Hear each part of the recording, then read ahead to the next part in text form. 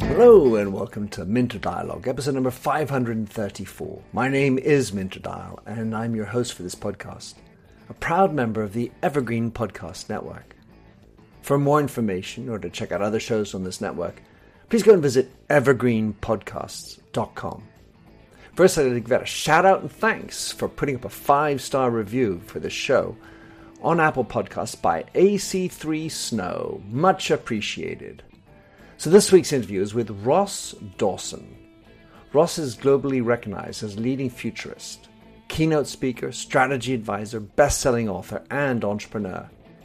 He is founding chairman of the Advanced Human Technologies Group of companies and founder of Bondi Innovation.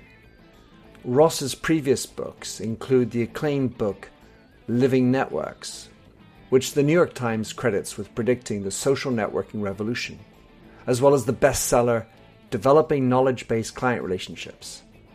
His latest book is Thriving on Overload, The 5 Powers for Success in a World of Exponential Information.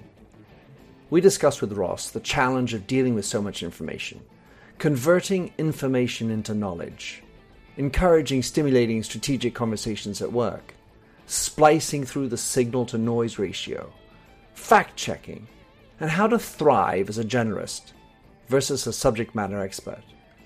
You'll find all the show notes on minterdial.com, and if you have a wee moment, go over and drop in a rating and review, and don't forget to subscribe to catch all the future episodes. Now for the show. Ross Dawson, tremendous to have you on my show from down under. In your own words, Ross, how'd you like to describe yourself? Who is Ross Dawson? Well, we have labels for ourselves, and the labels which I usually attach to myself are futurist, keynote speaker, entrepreneur, and author, which is quite a few, but those are the sort of the descriptors, I suppose, of what I do. I somehow feel that they go together because you know one helps the other, right? Yeah, well, ultimately it's around thinking and communicating. You know, I'm a professional communicator in the broader sense, with words mainly, though some visuals. And in order to have a job communicating, you've got to think things which are a little bit different from other people. So I suppose my job is thinking a bit differently and communicating, hopefully, with impact. So the bulk of what I wanted to talk about you today was, Ross, having met you and heard you when you came to London, is to talk about your new book, Thriving on Overload, The 5 Powers for Success in a World of Exponential Information. Let's start with, obviously you've written many books, but why this book? What's the context within which you decided to write this book? So there's two answers to that question. One is that in the mid-90s, when I left the corporate world and started doing my own thing, that was the first thing that I landed on, in a way. So knowledge management was a emerging topic at the time. I said, wow, what a great idea. It's, knowledge is something which we need to manage and think about. But what had struck me is that everyone was focusing on organizations, and really the big gap was on how individuals can make sense of a world of unlimited information. So I just come out of financial services. So I've been in financial markets and capital markets, and where there's a lot of information, and hopefully, people are trying to make better decisions. And part of my role was helping to provide information in ways that were useful to make better decisions. And the education isn't there. The companies weren't teaching people, universities weren't teaching people, schools aren't teaching people. And so those that are good at being able to take on information and make sense of it really worked it out for themselves.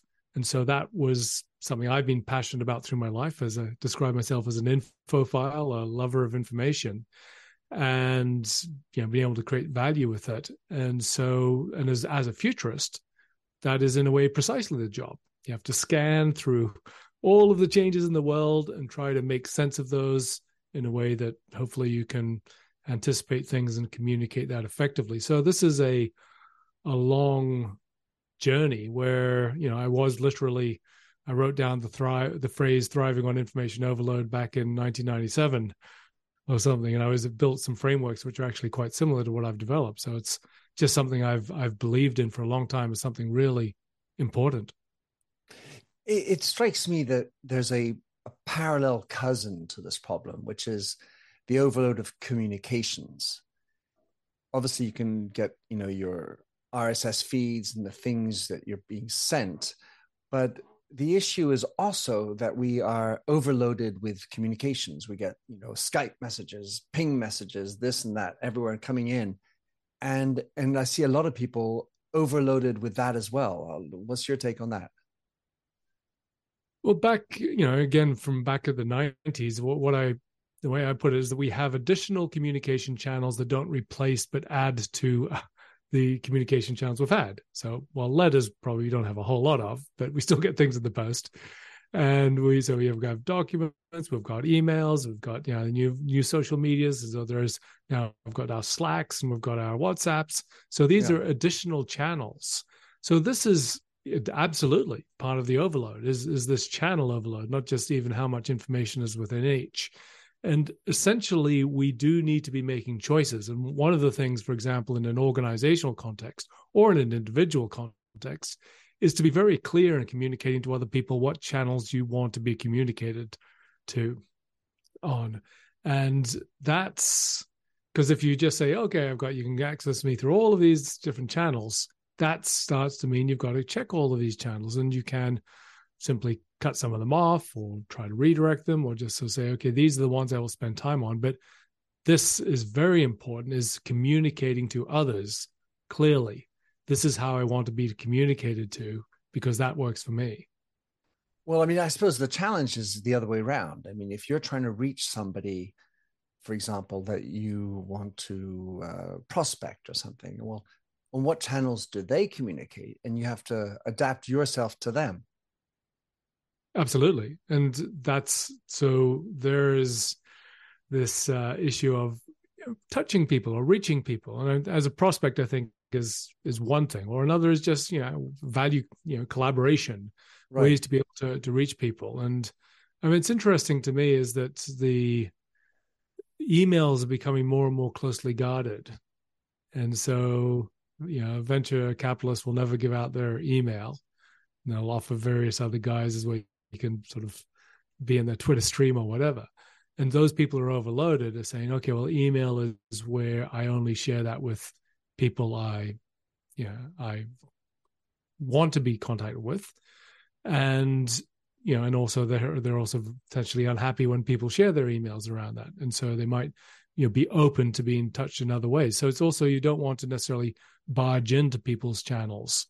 There's this, as you say, there is this two-way thing of saying, well, what channels might they see, or what channels might they feel are ones they want to be respected and not be done. And I think there's a lot of people who get offended when people send them blind emails when they haven't been given permission to contact them, whereas they might be open to sort of other channels to having something where they can reach out if they feel like doing that. I have the same kind of vibe in my mind with regard to people on LinkedIn, for example, for wanting to connect with me, connection requests. Hey, Minter, I'd like to be part of your network. Yeah, you being an influencer in this domain, how do you react to that? So there was actually a long time. So I was one of the first 10,000 people in the world on LinkedIn. I was just, exploring social networks, and I got on, and for a long time, I actually did very little with it. And in fact, when I was approached by people I didn't know, I responded saying, "Why do you want to connect?" But that becomes well, that becomes too time consuming. So basically, I do filter through, and I just get a sense of, are they trying to sell me something, or is this somebody I want to be connected with? And so, just filter out that way. And actually there's some similarity now to LinkedIn today for me with Twitter in the early days, where I met an extraordinary number of incredible people on Twitter in the early days of Twitter. It was an amazing way of connecting. And LinkedIn actually is offering some really interesting new connections to me, which come across in different ways. But I want to be open to these interesting people who are engaging with what I'm doing or reaching out. It's not something you want to turn down.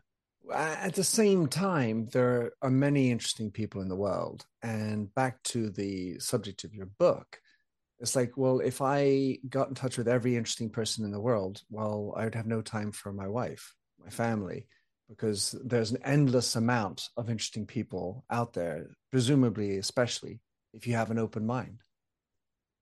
Yes. And so this is the wonderful thing of openness. We need to be open to experience, we need to be open to ideas, we need to be open to perspective. But if we're at a certain point, that we inevitably get to overwhelm and to overload.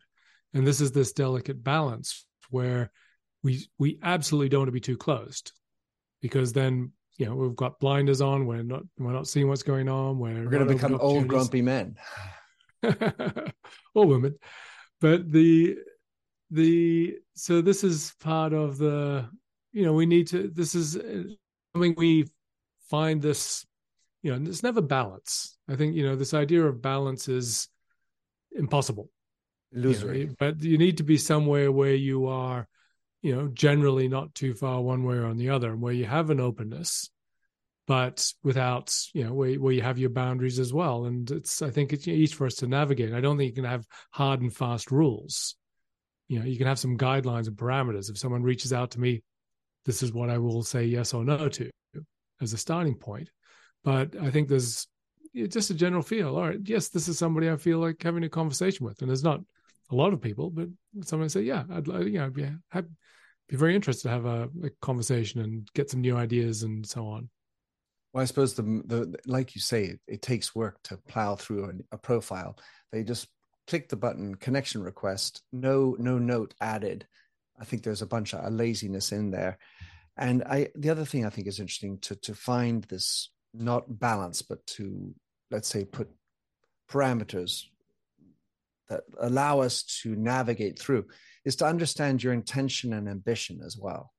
If you, and I think it's basically one of the fundamental messages of your book is know what you're up to, know yourself better, and then you're going to be better able to navigate strategically through the overload. Absolutely. And that's the first of the 5 powers in the 5 chapters is purpose, which, as I point out, is a very difficult thing. And I think there's very few people can say, this is my purpose. I know my purpose in life. And hopefully we have some kind of a vague idea, at least, and we're continuing to work on that. So this does require introspection. It does require knowing ourselves. It does require being able to explore and to discover, well, this is something, yes, I am even more passionate about than I might have thought, or I discover these amazing things, or no, this is not directions I want to go. So we need to explore to discover ourselves. And this is, comes this reinforcing cycle of exploration as a way of discovering yourself, to know what it is you want to find and to spend your time with. And that's in a way, the nature of life. It certainly is. When you're young, you don't know stuff. So you've got to go out there and try stuff and throw the spaghetti on the wall, see what sticks. One of the things you talk about, and something I certainly, I've lived myself, is the notion of having multiple expertises or multiple areas of passion, interest, as opposed to being a T-shaped where you have one specific zone of deep knowledge. You talk about having multiple areas. I refer to it as being the comb version, where you have lots of teeth. Yes. In the comb. Tell us about that. And when do you stop the teething, so to speak? Being a generalist is a very tough gig. And so I think to become a generalist, you have to start by having at least one area of specialization. If you're shallow everywhere, that's not a generalist. Doesn't sound like a great compliment. You're shallow everywhere. So it takes time in a way to say, okay, here's one stake in the ground I'm going to delve deep on. This is another one, which is complementary to that, where I can dig deep. And so I've had the time over fairly long career now to dig in quite deep into a number of different domains, and now as over time the links between those become more and more evident. When that's part of my role as the futurist, is because I have gone deep into quite a few fairly fundamental aspects of the world and how it works, to be able to piece that together. So I think everyone aspires to be the generalist, and I think there's incredible value to being the generalist. And as you say, the T-shape means you have some kind of context, at least whatever your depth is. But I think we do need to be quite clear around saying, this is an area where I will dive deep, and force yourself to dive deep by, for example, taking some formal or informal studies. And so there are times when I've said, well, I think I know about this, but actually let me do go to a university course. And in fact, you kind of say, well, actually, no, I didn't know quite as much about it as I thought I did, because you're being forced to actually dive deep. And I think sometimes people that feel themselves to be specialists, at times, not always, are sort of don't necessarily have as deep a grounding as they could or they should. Yeah, it speaks to two things for me. That one is curiosity, the curiosity to want to continue to learn, to believe that you never will know everything, and the more you know something, the more you don't know something. And then there's the humility to allow for the impregnation of what you're hearing, as opposed to buffering it off and say, well, I already knew that. Or, of course, but sometimes it takes a little bit more grinding out to go down to the understanding, the bigger whys and the bigger ways that things are moving. Absolutely. And I think that's to truly be the specialist, to truly have the depth, you have to keep on digging. And that's there's a quote I just read from one of the great scientists of the last century, but is essentially saying you have to know an immense amount before you realize how much you don't know. And right. that's the more you know, the more you know you don't know. That's the same underlying thought. All right, let's talk about knowledge. Obviously, so in French we break it down in different ways with connaissance and savoir, how to do and sort of understanding of things. Your definition of knowledge struck me as very interesting and different than what I expected. And the context, I think, for this question is that I see a lot of people without knowledge talking about things, talking about it from a position of feelings rather than knowledge and facts. So your definition of knowledge in the book, you write, knowledge is the capacity to act effectively. And I was the part that was interesting for me was this to act effectively as opposed to, well, the capacity. And you don't even mention really the idea of knowledge, information underneath it, the conversion of information into knowledge. So unpack that for us. So that definition actually comes from my first book in 2000, Developing Knowledge-Based Client Relationships, and where, there's lots of discussions around the classic data, information, knowledge, wisdom stack, and what's the distinction between knowledge and information data. And for me, knowledge is it's understanding of a domain, which means, and I think that ability to act is fundamental. It's making decisions. When you make a decision, you have a context and you are belief that action will result, more likely to result in something you do want than something you don't want. And those people that are able to make better decisions are the ones definitely, have knowledge of the domain. They have the understanding and the context and the references and the this gestalt of understanding that domain in order to make the decision to act in ways which lead to what it is that they want. And one of the key points for me is that knowledge is implicitly a semantic network. It is a connection in our brains of ideas and concepts. And in every brain, it is unique how we are connecting all of these ideas and the thoughts. And the formation of knowledge is basically taking in information and experiences and forming our own model from those of how everything fits together, how these reference points or data points actually make sense in understanding a domain, so you can know that if this action happens, that is most likely to result in that outcome, and with some degree of validity, as opposed to just being based on feelings, as you suggest.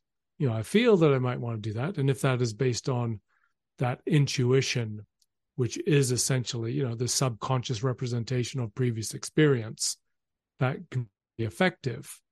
But that feeling sometimes can be not in fact that bringing together of experience, but more an emotional response, for example. So the rigorous person in me, wherever she lies, as I look down for it, is wondering about the role of intuition in knowledge. How do you gauge your intuition to the extent that it's some unknown quantity within you based on the experiences that you've had? Unknown in the sense it's hard to put your finger on it. It's something that's a little bit amorphous, a little bit abstract. Well, essentially in the quality of your decisions. So, of course, the seminal work on intuition was done by Herbert Simon, won the Nobel Prize for psychology. Oh, no, economics, actually. And so he's looked extensively at decision making, and a lot of his work, very famous work, was with chess grandmasters and their ability to essentially use the gestalt of their experience, everything which they had, all the previous games they had played, in order to be able to know what the best move was. And so speed chess. So when a chess grandmaster plays against 30 different people at the same time, there isn't the ability to rationally decide what the best move is. You see the board and you feel what the right move is.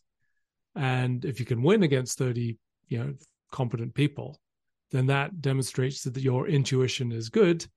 There's not a rational thought in terms of thinking through all the possible moves. You are intuiting from all of your experience over time what the best move is. That's the only way you can play at that pace.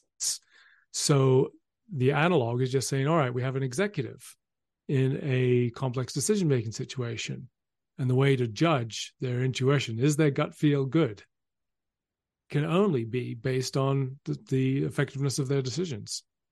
You've got questions, we've got answers. Business leadership, ownership, and sales can be challenging. Tune into the Accelerate Your Business Growth podcast to learn from the world's experts. Join me, your host, Diane Helbig, as I chat with people who have expertise in various areas of business. You'll enjoy the lively conversations that are focused on providing you with the ideas, tips, and suggestions you need to realize greater success. Get what you need for your business when you need it from the people who have the answers. Accelerate Your Business Growth is part of the Evergreen Podcast Network and is available on Apple, Spotify, or wherever you listen to your favorite podcasts. Well, it's funny, when you use the word board, my mind slipped into board of directors as opposed to a chessboard. And I was thinking about the parallels there. So you talk about a forceful prediction that's designed to stimulate strategic conversation, because in the end of the day, let's say we're acting as a board and we are wanting to be strategic. You talk about these ideas of strategic conversations, and from my experience, it was all too frequently not brought to the table, these ideas, strategic conversations. What's in your way of seeing how managers should be bringing more of these types of conversations into the big meetings? So you may be familiar with the book Scenarios by Kees van der Heijden. I am not, but I'll note it. It's an old book now. It's actually, I think it dates from the 90s, but it's still a wonderful book, which is, it's at its heart, it's about strategic conversation. And whilst the title of the book is Scenarios, it is about how it is we elicit strategic conversations. And one of them is to pose hypotheses and to uncover the implicit mental models. There's also some wonderful work done by Colin Eden and colleagues, who was at the University of Strathclyde before he retired. And what they were doing was using cognitive maps to elicit essentially the mental models of the people in executive teams in order to be able to align them. So that's really central to my interests, is I suppose this, there are different structures and mechanisms to how we can do that. So if we have a group, be it a board of directors or an executive team or some other relatively compact team, for actually get them individually and collectively to make their thinking, make their mental models explicit, which helps them to clarify their own thinking and also to uncover where it is that there are differences in those underlying mental models, and ones which you're enabled to then have a truly valuable strategic conversation. Because my experience is that in many boards and executive teams, you have people talking at each other from different implicit mental models, which essentially means that you get an impasse. You don't get a integration of those mental models, which then can create something which enables a better decision than either of the individuals working together. And so these are the kinds of conversations you need to really have a true strategic conversation, saying, why do you think that? What is the underlying things? And to pull down into what are the assumptions? Why do you think that this leads to that? And I think that eliciting these mental models is in fact extraordinarily valuable to any individual, because the way we think is not visible to ourselves usually. And this starts to then elucidate our own ways of thinking in ways that we can then align our thinking in between groups in effective ways. Yeah, this speaks to me. Obviously, I'm writing a new book about conversation, and I talk about the you, me, us principle, where you have your mental model, I have mine, and the key is to understand what is it about us that we're trying to mutually go towards. And I think that one of the biggest challenges in so many cases is that there's no well-defined us. This can be broken down into the issues of politics at the home or with friends, and it can be also applied to nations. It can be applied to companies. So you're sitting across from the director of some other department, and you get into some kind of quibble or discord, but there's nothing that unites us at a meta level to show that we both need to get through this and listen to one another and then collaborate towards something bigger. I suppose, how do you react to that? I suppose one of the frames around that is simply purpose, is aligning purpose, aligning values. So these are more common exercises within executive teams, and they are absolutely fundamental. Why are we doing why are we doing anything at all? Why does this organization exist? And that starting point of aligning around purpose and values is a fundamental starting point. And I think, fortunately, most organizations are sort of reasonably articulated that. I mean, whether that articulation is close to the reality is a different question, but at least there are articulations of that. And so that is the starting point where you can then start from there, start to align your mental models and of the industry, of your organization, of how it's can be successful in the future. Well, you have optimistic viewpoint about how companies describe their purpose. I find it wholly lacking in most of the conversations and businesses I get to work with. When you talk about having conversations in the boardroom, there is inevitably a question of knowledge and how much each one knows about the industry and what's coming out. You also have intellectual property and knowledge that should be confidential. So how do you parse through that when in this issue of overload? From an organizational context, or well, yeah, as an individual, you're running a company maybe, and you have knowledge. What knowledge? I mean, some companies are extremely guarded on the knowledge that they have, which makes it very thick and difficult to get through all the information layers because it's parsed out. They specifically only want this team to know about this part of it, and this other team is supposed to know only about this. So they're sort of compartmentalizing the knowledge, and it becomes very complicated to understand or make it fluid one through the other, and to accept external opinions or external information. I mean, I think of the tech companies in particular, of course. Yes. Well, I mean, pulling back to the big picture, there's really two ways to frame an organization: information open by default or information closed by default. So information closed by default, saying the only way we will make this accessible is that you need to know it. Otherwise, it's not available.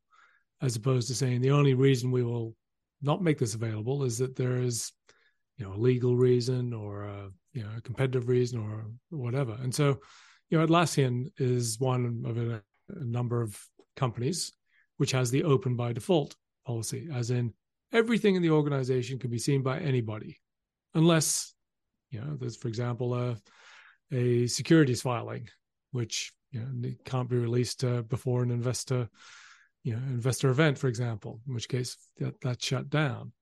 And as you might suspect, my sympathies are very much with the open by default in terms of being able to create value. So that creates more information, creates more access to information, but that allows, amongst other things, alignment on values, alignment on purpose, alignment on mental models, and in particular, for an organizational context, to be able to take in information which is relevant to decision making and to feed that into decisions. And so, again, some older reference points, but Carl Weick wrote around organizational sense making. And I think that there is an incredibly strong analog. An individual brain, an individual mind, what we do is we make sense of the world. We have information coming in, we make sense of that, we form a mental model, and we make decisions. There's a very, very strong analog to an organization, which is immersed with information. Information comes into the organization. It makes sense of it in some implicit form. It makes decisions and acts as a result. Now, of course, so what we are trying to do essentially is to make an organization an effective analog of a intelligent brain, a well-performing brain, where if information signals come in externally, as in, oh, this competitor is doing something new, which we hadn't even imagined, or this new technology could impact our distribution or whatever it may be. So the organization as a whole, every person in the organization is part of that sense-making apparatus, and can then bring that into, essentially the locus of decisions, be that the board, executive team, or broader group of people, so that is making effective decisions based on the fullest possible information. And that is simply not possible if you live in a closed by default organization. We're living in a world which has all this information. We're also living in a world that's very divided. And so in just a personal side, you can quickly close off yourself, talk about closed environment, to read the news that you want, because it satisfies what your sense making of the world is. And we've narrowed, it seems to me sometimes, our scope in how much we want to make sense of. And so if you're in a business, you can also very quickly have the same challenge of this is what we're doing. This is the only thing that we need to be figuring out. And it can quickly lead to blind spots when you create that sense making, if you get it wrong somehow, or if you're not able to adjust. Yes. And so this is where we need to be flexible and adaptable in a fast changing world. And as part of my tagline for a lot of my work these days is in an accelerating world. So the world's moving faster and faster. So clearly staying the same in an increasingly fast moving world is not going to work. So whether the unit be the individual or the team or the board or the organization or the nation or the city or whatever it may be, this need to be able to be flexible, to adapt, to sense what are the meaningful changes and what are the useful responses to those is at the heart of being able to have any kind of success, however one defines success. The thriving component. I definitely get the feeling that for most of us, at least at our age, Ross, somehow we got bundled into this without really proper training, whether it was the overflow of communications or the overflow of information. And so we're always having to play catch up. Oh, there's a new Telegram. Oh, there's a new RSS feed. Oh, there's a new Slack. And I think the vast majority of people, and certainly the statistics seem to show out, there is an incredible amount of burnout, and people are suffering, not thriving in this overload. So what words of wisdom would you provide for them? I mean, in a way, this does come back to something which is very simple, arguably trite, which is we have to let go. It is impossible to keep up. Accept it. And it's a lot easier said than done, because we're always trying to say, well, I'm feeling behind, I don't know if I'm on top of things, I want to be able to know what's happening. But we have to acknowledge we are limited. Even if we were to be away, all of our waking hours dedicated to the relevant information, never stopping except to have necessary sustenance, we still wouldn't be able to do it. So we just have to be gracefully accept that there is only so much we can do, and to draw that line. And so that is there is a emotional courage in a way to be able to do that. We cannot get to the thriving from a point of just feeling we need to keep up. And so I frame this as from thriving to abundance. And this is the frame of saying, well, rather than saying, okay, there's far too much than I could ever possibly keep on top of, I will always be behind, to saying, I have all of the information I could possibly want to achieve what I want, far more than ever before. So whatever it is I want to do, that information is available to me as never before. So it does require this mindset shift. And as it is a lot easier said than done, but at the same time, there's actually nothing else we can do. Unless we change our attitude, we are going to inevitably be massively overwhelmed and overloaded. Well, so I wanted to cite a friend, John Perkis, who wrote The Power of Letting Go, if anyone wants to pursue that thought further down. And it brings up a topic you started talking about at the beginning of the book, which is the paradoxes. Dealing with our paradoxes. And you cite the work done by Professor Myron Spector at INSEAD about the paradoxical mindset. What for you, Ross, is the biggest paradox that you face? Well, the first thing that comes to mind is what I've described to myself as the paradox between Zen and creating the future. And so in the world of Zen, the only thing that exists is the present. There is nothing else. The past doesn't exist. The future doesn't exist. There is only now. And we must live now. Otherwise, we don't live at all. So that is a paradox when we say, well, I want to work in order to be able to create something better for myself or my family or the world or whatever. And that's a future which might never happen, which is just in my imagination.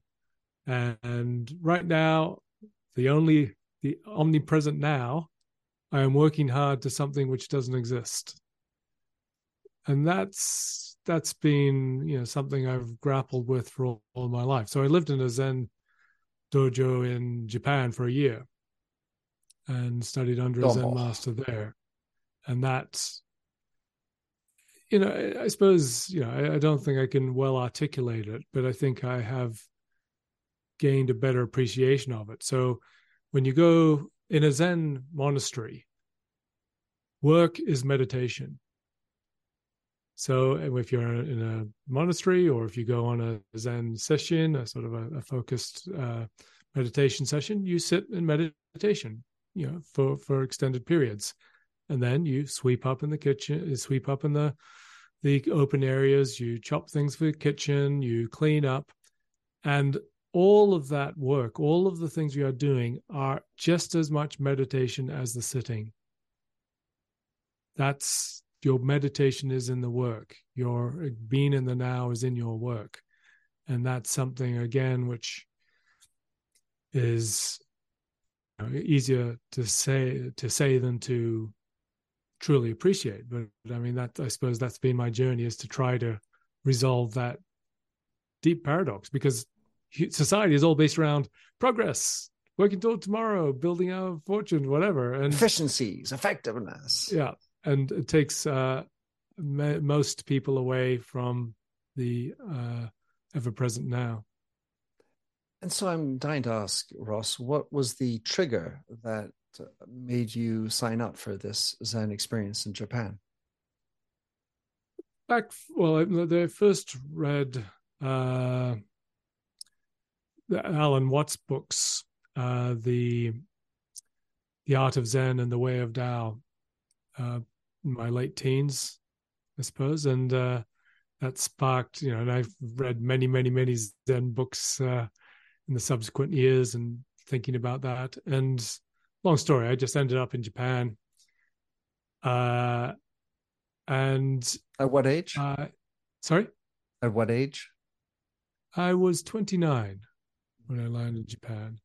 And there's a whole, that's a long story in its own right. But I quickly found, and that was one of the reasons I ended up in Japan as opposed to somewhere else. Somewhere else was because of my interest. I found this Zen master who taught classes in English on Saturdays, and studied under him. And then he had this Zen center where English-speaking people could live together in a Zen community. So I went to work still as a financial journalist, and came back and did my community chores, and we all meditated at least twice a day, and listened to lectures. So it was being part of that community for a year. Well, I'm sure it contributed to help, or it helped you to understand a little bit better who you were. Yes. It's there is no substitute for meditation. Meditation takes myriad forms, but our default mode network, our brain's always active, it's always on, and any way to be able to quiet that is the only way to really find a little bit more who you are. Otherwise, there's this constant chatter. Yeah, in the paradox that you refer to, being futurist and the living in the now, there's also the past. That, I mean, if you don't know your history, then things will repeat. And like you've cited so many giants of the past, we're always living on the shoulders of giants somehow, even as much as we want to think we're original and smart and all this. So that even complicates worse, is that you've got to understand all the past somehow as well, or not, in this idea of sense making. Yes, and it's, again, we can never read all the books we want to read, of all of the millions of amazing books that have been, but we have that abundance. We have that available to us. The incredible literature, incredible ideas and thinking from now backwards. We can use this as the foundations, and as you say, we're always building on what we have. That's the nature of humanity. That's the nature of progress. We have been able to capture our ideas and the best thinking and discover that and to use that. So these are the resources we have, and that's part of the reason why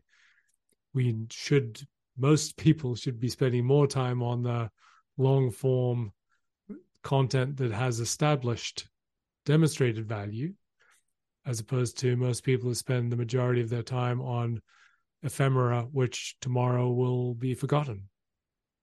Yeah, like TikTok or some unverified sources. I think it's an important topic, this notion of verification of the source, the validation of your sources.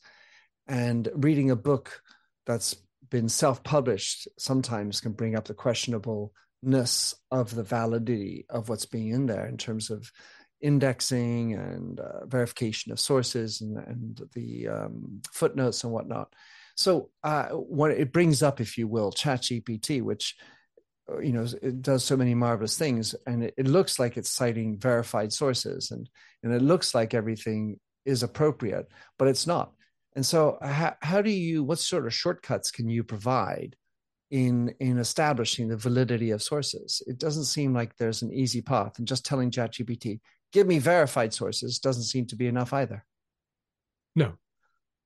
So at this point, there's only two solutions. One is manual checking, and the other is there's some people who are creating some apps at the moment, which are, for example, if a link is given by a large language model, it will just go and check that link is actually valid, as opposed to imagined, and potentially to have some kind of other checks on that. So there is a very simple layer of automation which can assist in being able to assess the what's produced hallucinations. But I've found times when the majority of what I get back is hallucinated, but it's still valuable. For example, sometimes I've asked in the past for books on a particular topic, and it gives me a couple of books I've read, a couple of books I haven't read, and a book that doesn't exist. And for the books I haven't read, the ones, okay, actually that is interesting. And so you got to do your homework and legwork and so on. Or again, I was actually researching non-white male definitions of intelligence, and so there's immense amounts of hallucinations generated in the responses. But it pointed me towards some people. It had invented quotes of those people, but I found those people, and then I found things they actually had said, which were relevant. And so it doesn't, cut time to nothing to give you the answers, but it's still more efficient if used in the right way and for the right purposes. So you just need to, not expect it to give perfect answers, but simply to be a tool which can be deeply questioned. The classic, description of treat ChatGPT as an intern, as in it's smart, it wants to help, but it's probably going to make some mistakes. So you got to check everything, but it can still be helpful. That's a very good way of presenting ChatGPT 4.0. Last question for you before we close out, Ross. What are the tools that can help us in this idea of parsing through? What are the top tools, and can AI actually easily help us today in curating the information that we need? The broad answer is I've been disappointed forever, and still today, really, in the quality of information filtering tools, including AI-enabled ones. So what I would point to is the promise of them becoming a lot better soon. So I still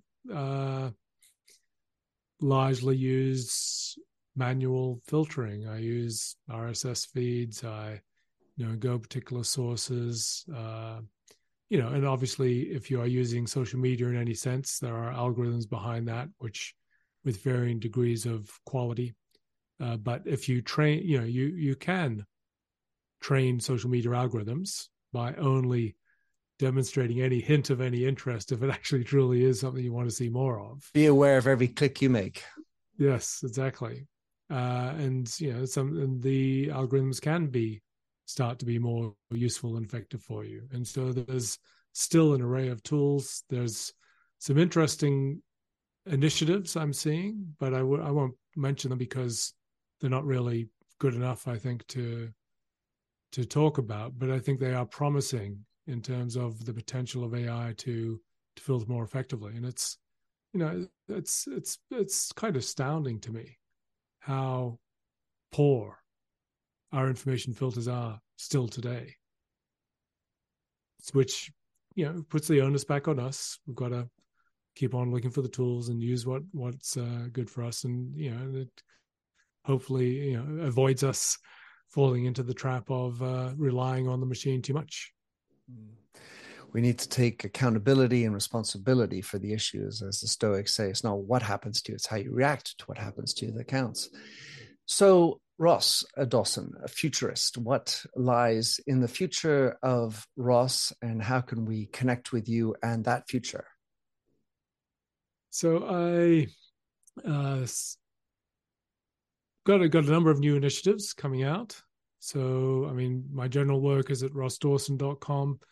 So I've recently rebranded my podcast, which was titled Thriving on Overload, to Amplifying Cognition. And that's to bring together these ideas of thriving on overload, as we've discussed, and humans plus AI, which is my major theme at the moment. So Amplifying Cognition points to a number of the other initiatives which I have at the moment, which includes a new humans plus AI learning community, and also a new AI app, ThoughtWeaver, which provides an interface to make more effective people's interactions with GPT and other large language models. So all of those various resources can be accessed at amplifyingcognition.com. Brilliant. The use of the word weaver makes me think of a little bit the old-fashioned notion of the hands and the sort of the artisanal, and back to the reality, which is that it just can't be some simple, easy thing. We still need to be manual. We still need to bring the human with the AI. And it's been a pleasure listening to you, Ross. I appreciated very much your perspectives. I enjoyed the book.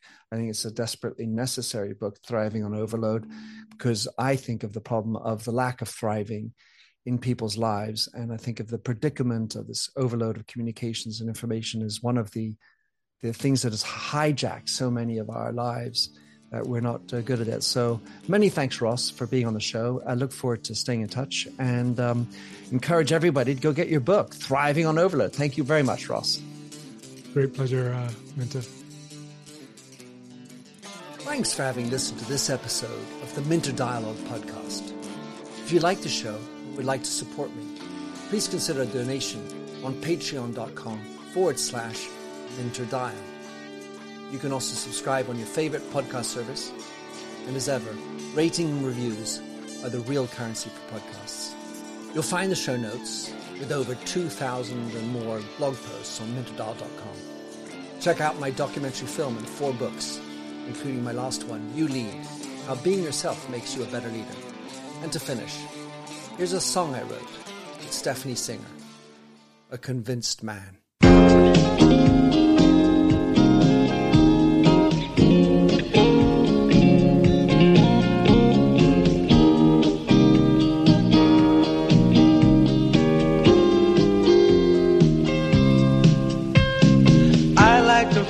A stranger tucked around me, precipitating the danger. To feel free, trust is the reason. Still I won't toe the line. I sit here passively, hope for your respect, anticipating the thrill of your intellect. Maybe I tell myself there's no use in me lying. I'm a convinced man, building an urge. I'm a convinced man, to live and die submerged. A convinced man, in the arms of a woman. I'm a convinced man, challenge my fate. I'm a convinced man, competition's innate. A convinced man in the arms of a woman. Despise revenges and struggle with deceit. Live for the challenge so life's not incomplete. What's wrong with challenge? I know soon we all die. I like the feel of a stranger tucked around me, precipitating the danger. To feel free, trust in my reason, and let me show you why. I'm a convinced man, practicing my lines. I'm a convinced man, here in these confines. A convinced man in the arms of a woman. I'm a convinced man, admit to the test. I'm a convinced man, I'm ready for an arrest. I'm a convinced man in the arms of a woman.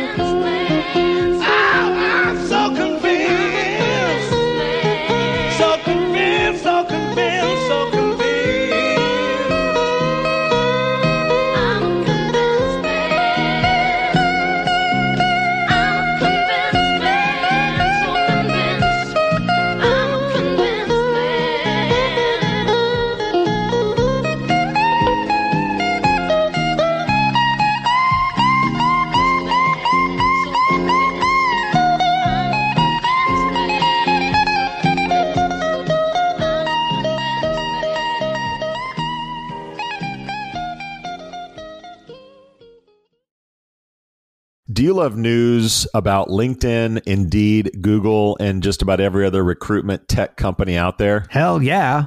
I'm Chad. I'm Cheese. We're the Chad and Cheese Podcast. All the latest recruiting news and insights are on our show. Dripping in snark and attitude. Subscribe today wherever you listen to your podcasts. We out.